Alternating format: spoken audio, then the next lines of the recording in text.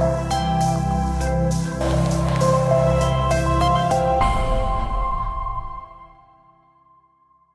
book of Judges, chapter 20. We are in the season of Lent. Lent is a time in the church calendar where throughout the world, the church focuses on specific themes of Christian spirituality, whether themes are repentance and weakness and fasting and limits. And today we're going to look at the theme of loss. And this is really an unorthodox text for Lent. But I believe God's going to meet us in some fresh ways as we look at this passage today. Judges chapter 20, beginning in verse 15, hear the word of the Lord.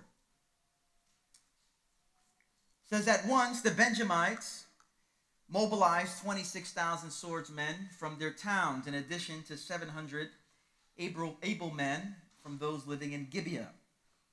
Among all these soldiers, there were 700 select troops who were left-handed, each of whom could sling a stone at a hair and not miss.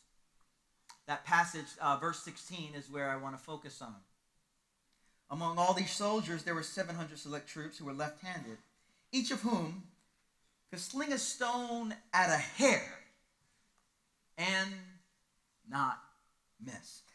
I typically have one title for my sermons. Today I have two titles, okay? You get the double bonus today. My first title is Resilience in the Face of Loss. My more fun title is Learning to Fight Left-Handed.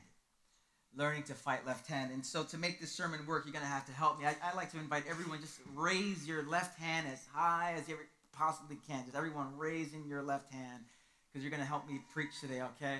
And the person next to you, just give them a high five and tell them, don't give up.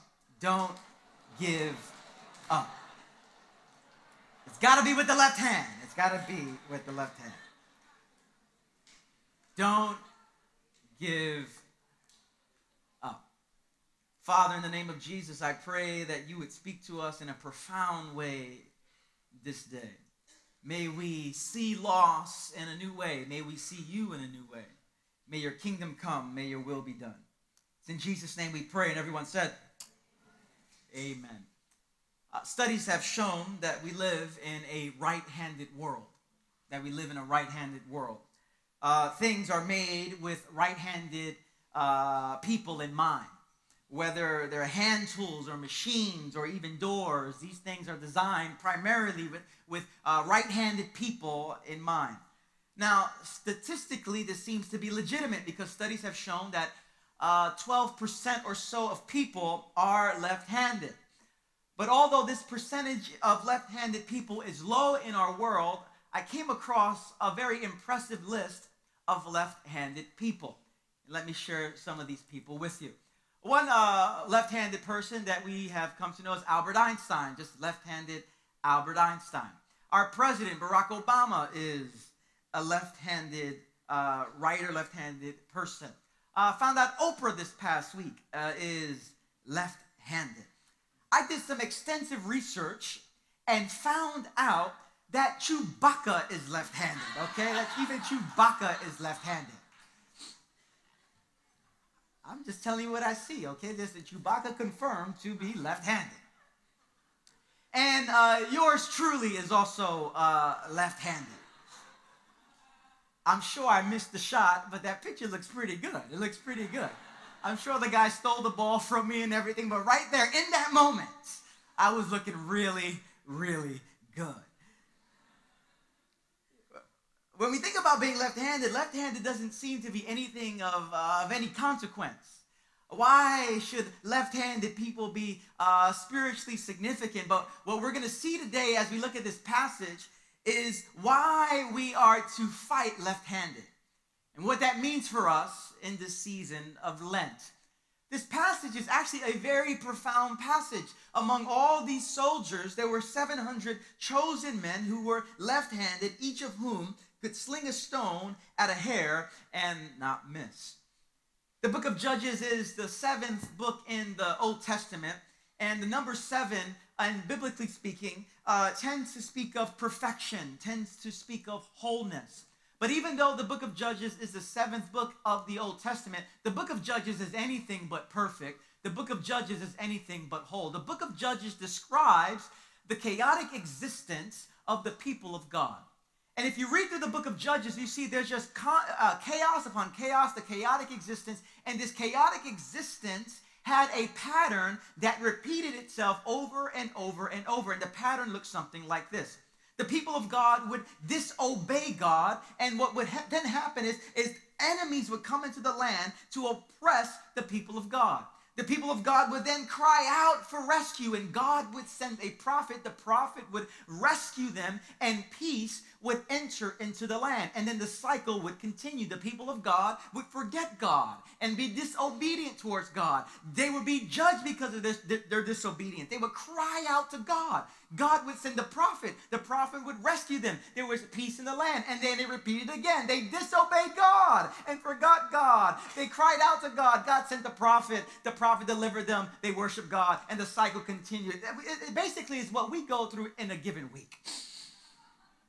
We feel good about God, and next thing you know, we forget about God, and something happens. We cry out to God. God rescues us. Peace comes. We forget about God again. The book of Judges is our story. The book of Judges is our lives. And so what we see in the book of Judges is an ongoing sense of just war and battle. And this is what we see in our text today. Now, I don't want to go too deep into the surrounding context, but I do want to focus on that verse 16, because it's a powerful story that struck me a couple of weeks ago. It's about 700 men that happen to be left-handed. Now, this is a curious thing because biblically, being left-handed is not something that is celebrated in the Bible. It's not celebrated. The scriptures are strongly biased towards the right hand. In Hebrew culture, the right hand is the hand of blessing. It's the hand of strength. It's the hand of unique capacity. It's the hand of dignity. It's the hand of honor. People want to sit at your right hand. It's the place of ultimate position. When the Bible speaks about God, it doesn't say, and God stretched out his left hand. It says, no, and God stretched out his right hand. There are over 100 favorable verses as it pertains to the right hand. And yet these 700 men are celebrated not because of their right hand, but because of their left hand. Now, why are these men left-handed, and why should it matter to us during Lent? This is what we're going to explore. Now, why were they left-handed? Perhaps they were just born that way. That's possible and plausible. They were born left-handed. And these 700 men, they said, who else is left-handed? And they got in their left-handed tribe and said, let's just be left-handed together. And they connected that way. Perhaps they were just born that way. Or perhaps they discovered that there was some kind of strategic advantage that they had against the enemy if they were left-handed. Perhaps if we fought with our left hand and slung a stone with our left hand, perhaps we had some kind of strategic advantage. That is possible, and that is plausible.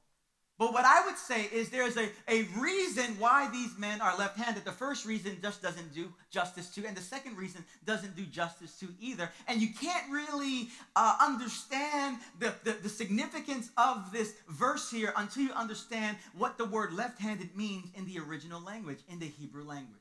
The original word for left-handed is this here, bound in the right hand. Bound in the right hand. The reason these men are left-handed is because their right arms have been damaged.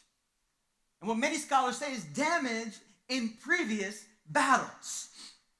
These men were the disabled veterans of their day. And through these battles, they experienced loss, significant loss. And this passage here, loss of their right arm, bound in their right arm. Now, all of us know what it's like to lose something. Know what it's like to experience loss. Know what it's like, as it were, to experience loss, to lose an arm in battle. We know what it's like to be wounded. Life has a way of wounding you. It's impossible to go through life without experiencing loss. Impossible to go through life without experiencing difficulty. One of my favorite quotes comes from some attributed to Plato. It says that be kind because everyone you meet is fighting a hard battle. You're either in a battle, you just came out of a battle, or you're heading into a battle. But life many times is a battle. Some of you are in it today. Some of you just came out of it. Some of you are walking into it. All of us in this room knows what it's like to experience battle. No one is exempt from brokenness. No one is exempt from pain. You can be refined on the outside, look fantastic on the outside. No one is exempt from pain, no matter how you look, no matter how much you make, no matter what your job is, whether you're single or married, whatever. All of us in this room have experienced at one time or another pain, loss, battle. We know what it's like to lose something vital in our lives. We lose relationships. Relationships that at one point were perhaps long-standing, and somehow, maybe through conflict, maybe just through time and distance, they just dissolved. And the relationship that you thought would never change dissolves away. Divorce comes.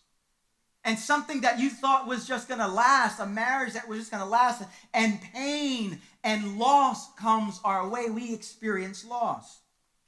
We experience loss in jobs that we've had perhaps for years or thought, I'll be here for a while. I'm setting the trajectory of my life. I know where I'm going to be in 5 years. And all of a sudden, they let you go.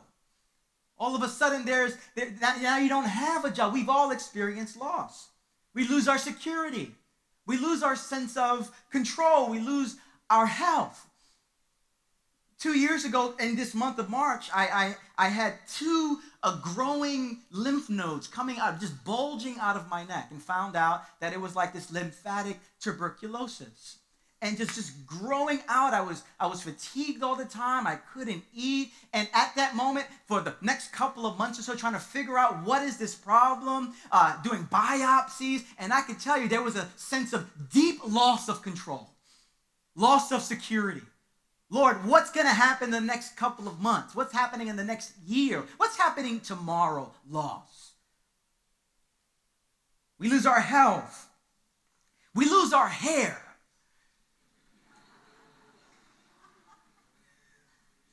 Someone sent me a video. Pastor Rich, look how much hair you had just a couple of years ago. I was just like, thank you. I think I'm thanking you for this. Had the curls at one point, man. I used to go gel and mousse, and it was just beautiful. Just before, and loss. Lord help us. Loss. Our children move out of our home, and we feel a sense of loss, adjustment. Our parents age, and there's loss. Many children lose their childhood because they had to grow up way too fast. Loss is inevitable. Even in good things, loss comes. The addition of children, we celebrate it. It's a beautiful thing, but we also experience loss even in good things. We lose our freedom. We lose our spontaneity. We lose our money. We experience great loss. There are times I go, oh, honey, Rosie, let's go watch that movie. She goes, we got 2 kids. What are you talking about? It's like, oh, we'll watch it next month then. But by that time, it's going to be out on Netflix. Just loss. We experience loss. From time to time, loss will come our way. Big losses and small losses that don't even feel like really small losses. And it's one thing to experience loss. It's another thing to how do we respond when loss comes our way? And the way that we respond to our brokenness and the way that we respond to our loss really tells the story of our lives and tells the story of the God that we believe in. When you respond to loss in a resilient way, God is able to do something inside of you and through you that is impossible with us giving up. And we see it with these men in this passage. These 700 men, although they were the disabled veterans of the day, they did not accept honorable discharge. Instead of retiring because of their previous injuries, they could have collected a check, they could have retired. Instead of retiring, these men re-enlisted. They went into a new kind of training camp. and practice until they could use their left hand to sling a stone at a target the width of a hair and not miss. And so learning to be left-handed, learning to fight left-handed means that we don't give up when life gets difficult. That means by the grace of God that we continue in spite of the losses that come our way. And this is not easy, but by the grace of God, we can do it. These men had to learn something new. If you've ever broken your strong arm, you know the difficulty of adjusting to life. If you ever had to a sling in your arm where you couldn't use it for whatever reason, try signing your name with your offhand. Try throwing the ball with your offhand. Try doing just about anything with your offhand. It's very difficult. It's very challenging. But these men became so skilled that they could, with their weak arm, which was weak, throw a stone at a target the width of a hair and not miss. This was resilience personified. This was perseverance exemplified. And the question is, how could they do this? How could they lose something so vital as an arm and yet resolve to keep on going? Yet resolve to continue fighting? I think I can give you a few reasons and what it means for us in this season of Lent. Because all of us, loss comes our way, we want to give up. We say, why should I even continue with God? Why continue with prayer? Why continue with scripture? Why continue with small group? Why continue with anything? Sometimes you just want to give up. And yet, these men are resilient, and there's a few reasons why. And I want to do for the rest of our time, I just want to unpack 4 reasons why these men, these fighters, were able to be resilient in the face of loss and what it means for you and I.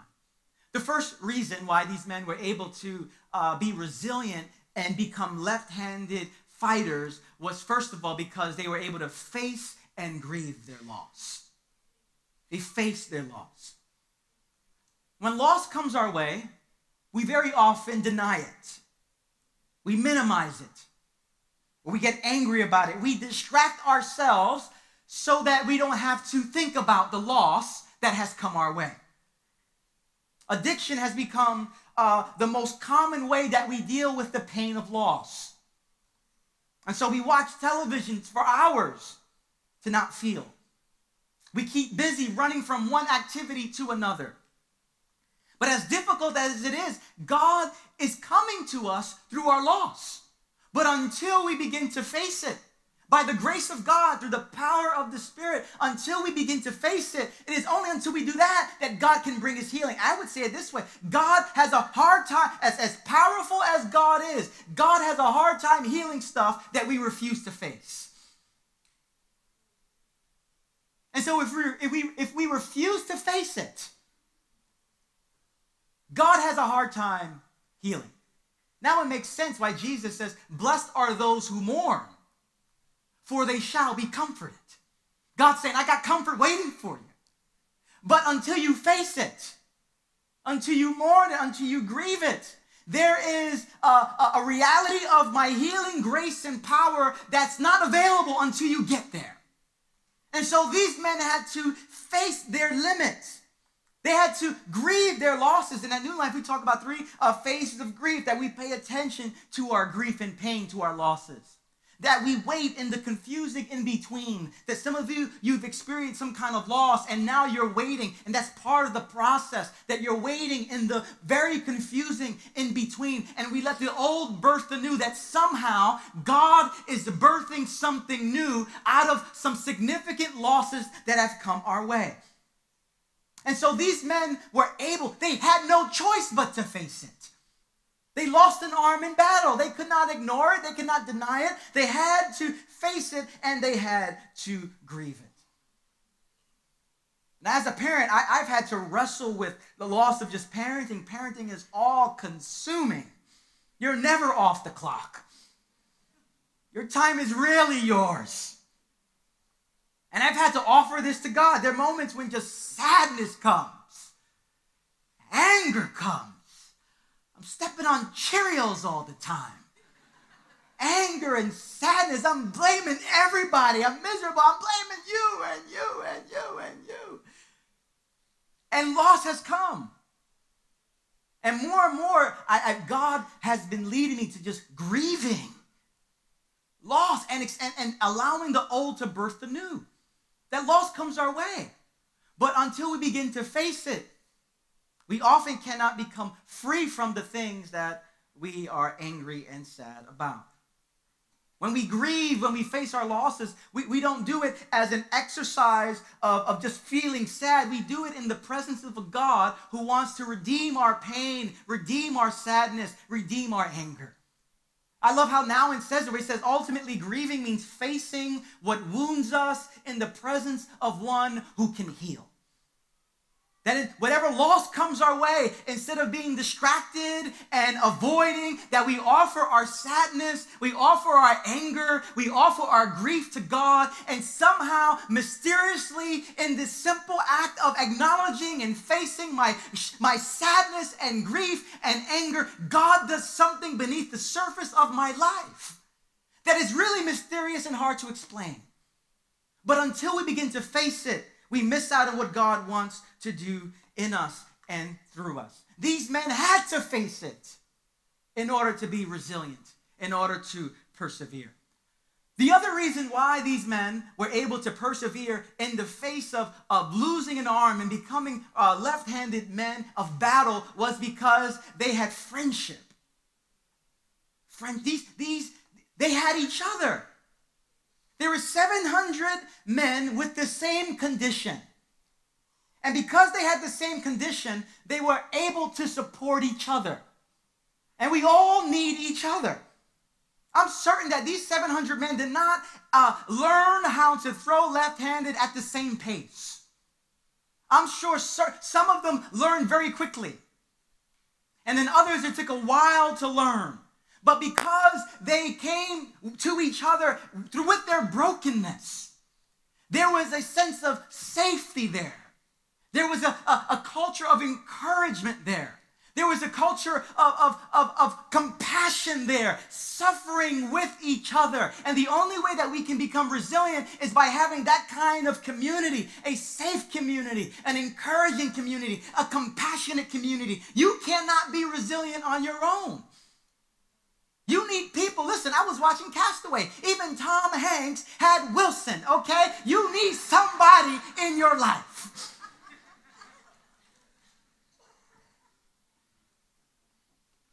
We can't do it alone. I imagine sometimes some just want to give up. How long did it take them to throw a stone at a target the size of a hair? How long did it take? And some said, listen, I'm done with this. It's over. And no, keep on throwing. Keep on throwing. You're going to get there. Keep on throwing. It took me a while.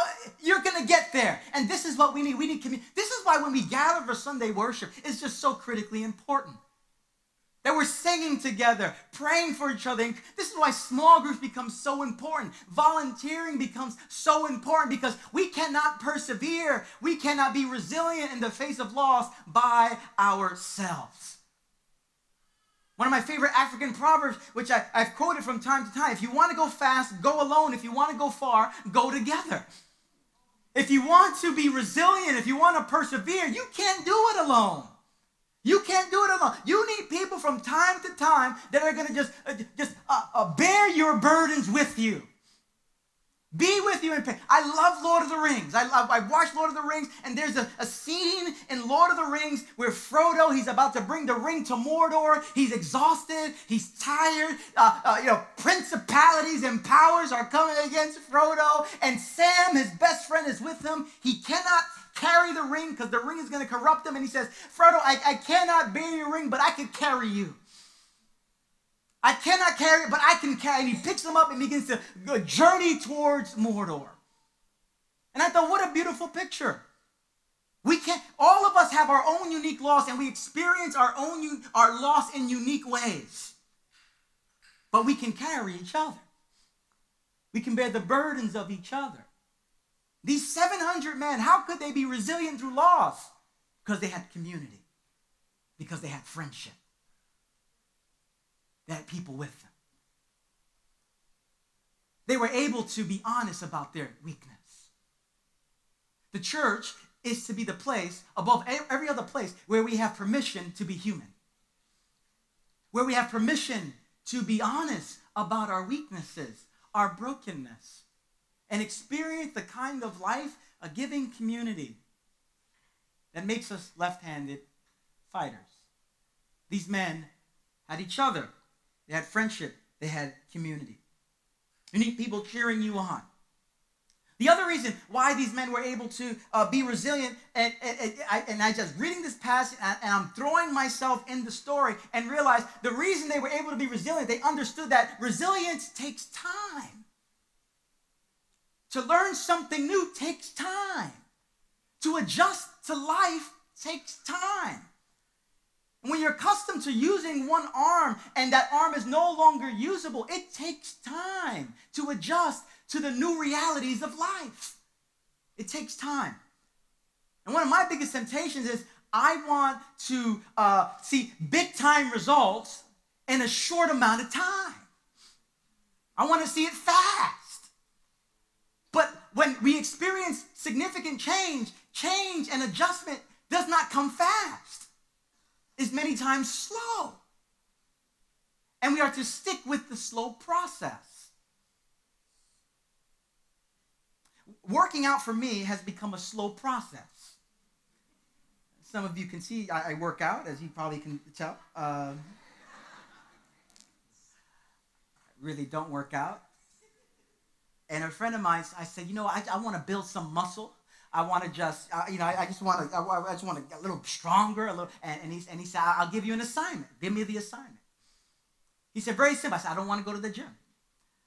I don't want to lift weights. Do some push-ups. I said, how many push-ups? Yeah, do as many push-ups in 15 minutes as you can. I said, I'm there. My first time around, I did about 75, 80 push-ups, exhausted, passing out on the floor, 15 minutes and all that there. The first thing I did after doing 80 push-ups, the first thing I did, and you know what I did, is I went right to the bathroom to look at myself in the mirror.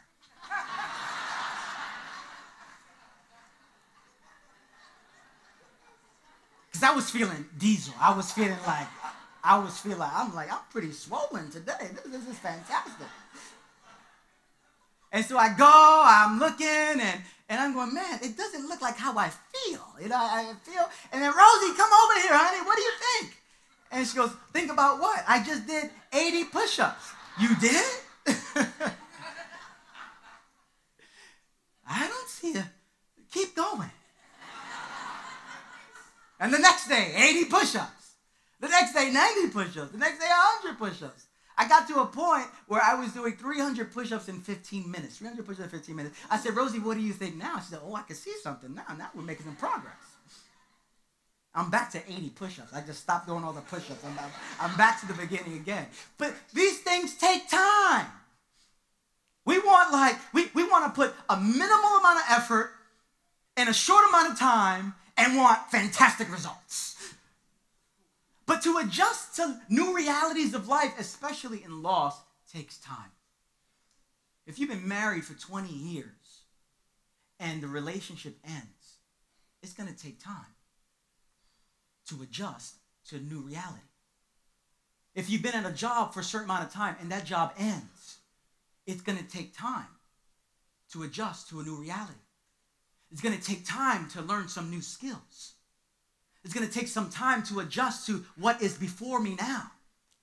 It takes time. And often, it's beautiful. One of the fruit of the Spirit is perseverance. And one of the ways that the Spirit of God works in us is by producing perseverance inside of us. Because these things, loss is not a quick fix. These things take time. And so we need to give ourselves grace when we don't get to where we want to be in the time we want to get there. And giving ourselves grace sometimes is the most difficult thing to do. We very often give other people lots of grace. We say, give yourself some time. We all make mistakes. Be good to yourself. And then we make a mistake, or it takes a while for us to adjust, and we're hard on ourselves. self-hatred and self-pity and shame. But it takes time. And if we offered half of the grace that many times we offer other people, we'd be in a pretty good place. And God is inviting us not just to offer other people grace, to offer ourselves grace. That to adjust to a new reality takes time. It takes some effort to adjust to what's before us. And these 700 men, I assure you, it took time. There's certain things you cannot force. And so these men, they were able to face their loss and grievance. These men were able to enter into a kind of friendship, a bond with one another, because they knew, I cannot face this loss by myself.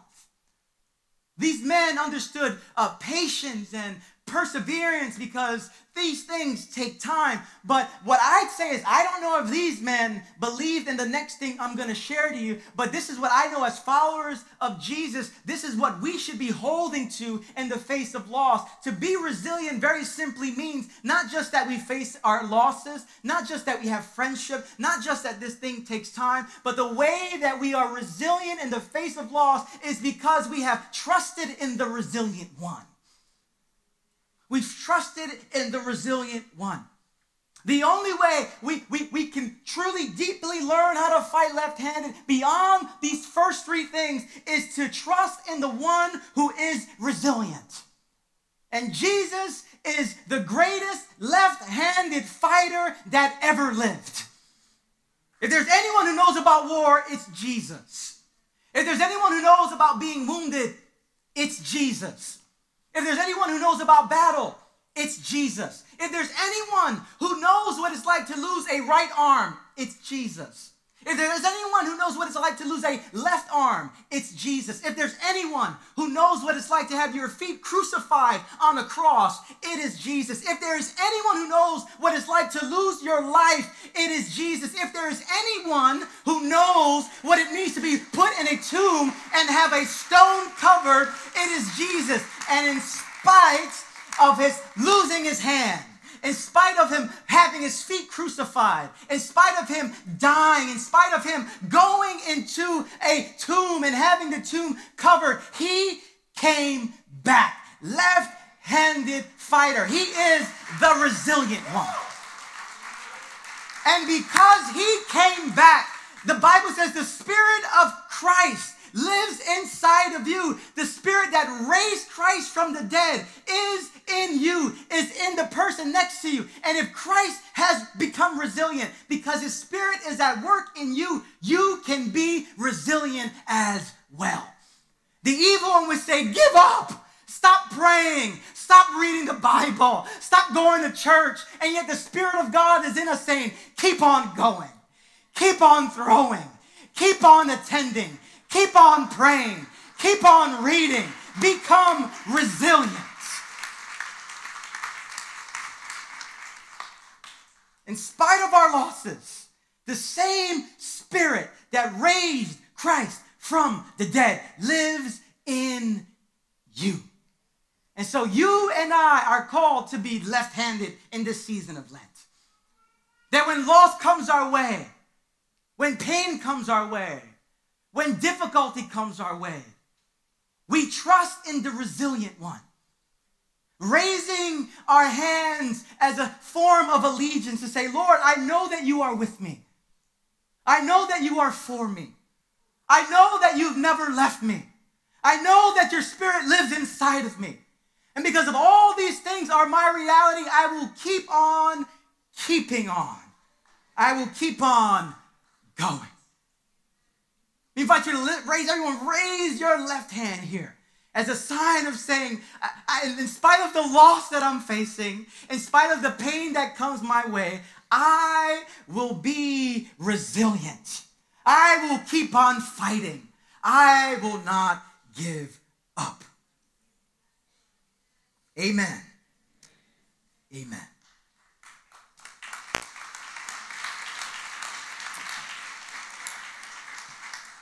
Let me invite you to close your eyes for a moment. I want to invite the worship team to come forward. Some of you in this room, you've because of loss and pain and grief, illness and death and divorce. We've lost a vision for our own lives. And yet the resilient one lives inside of you. He's with you. He is for you. And he will empower you to hold on. So I want to give you a moment. Where is God calling you to be resilient? Where does the fruit of the Spirit want to cultivate perseverance in your life? Let's just pause for a moment, then we're going to respond in singing to God. But identify that, face it, and listen for God's invitation to you today. But let's pause for a moment.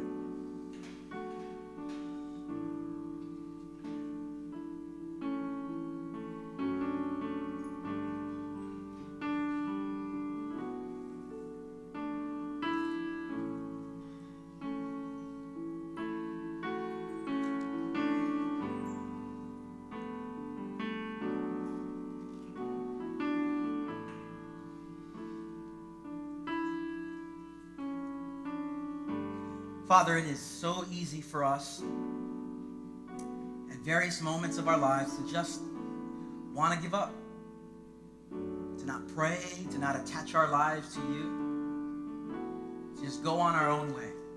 And yet this morning you are inviting us to hold on to you, to abide, to remain, even in spite of the loss that comes our way. And so, Lord, in this Lenten season, would you teach us what it means to be left-handed? Would you teach us what it means to be resilient? We sing to you now words of praise. For you are our great God. You are the resilient one. We pray this in Jesus' name, and everyone said, let's all stand, let's sing together. And we end every gathering on Sunday with a time of prayer, because that second reason I mentioned why they were able to be resilient was because they had people around them, supporting them, encouraging them, praying for them. And that's what we need. And so this prayer area becomes really a community of resilience for us, praying for us, saying, God is with you, God is for you. And so whatever loss, whether it is major, that has deeply impacted you and has debilitated you and caused great grief, or whether it's a minor loss that you're just having a hard time just coming to grips with, God invites us to be resilient, to face that which is before us, surround ourselves with loving community, to realize that these things take time, to trust in a resilient one. And so for those of you looking for prayer, we'll stay as long as we need to pray for you, but our prayer team will be here. And to my right we have the Lord's table. It's the table of the resilient one, broken and bruised for us, poured out, broken, and yet he is alive, sitting at the right hand of the Father. And so you can come and receive the bread and the cup. As we leave, you can just form a line and head this way. But as we close, I want to invite you to open your hands towards heaven to receive a blessing, knowing that the hand of God is on you, the Spirit of God is in you, and that he will work mightily through you as you hold on to him. And so with your hands and your hearts in a posture of receiving, brothers and sisters and sons and daughters of the living God, may the Lord bless you and may he keep you. May he shine his face upon you. May he fill you with peace. And may you walk out of this building in the power of the Holy Spirit, holding on to God, being resilient, knowing that the Spirit that raised Christ from the dead lives in you. So I bless you today in the strong, in the beautiful, in the resilient name of Jesus. And the people of God said, Amen. Grace and peace, everyone.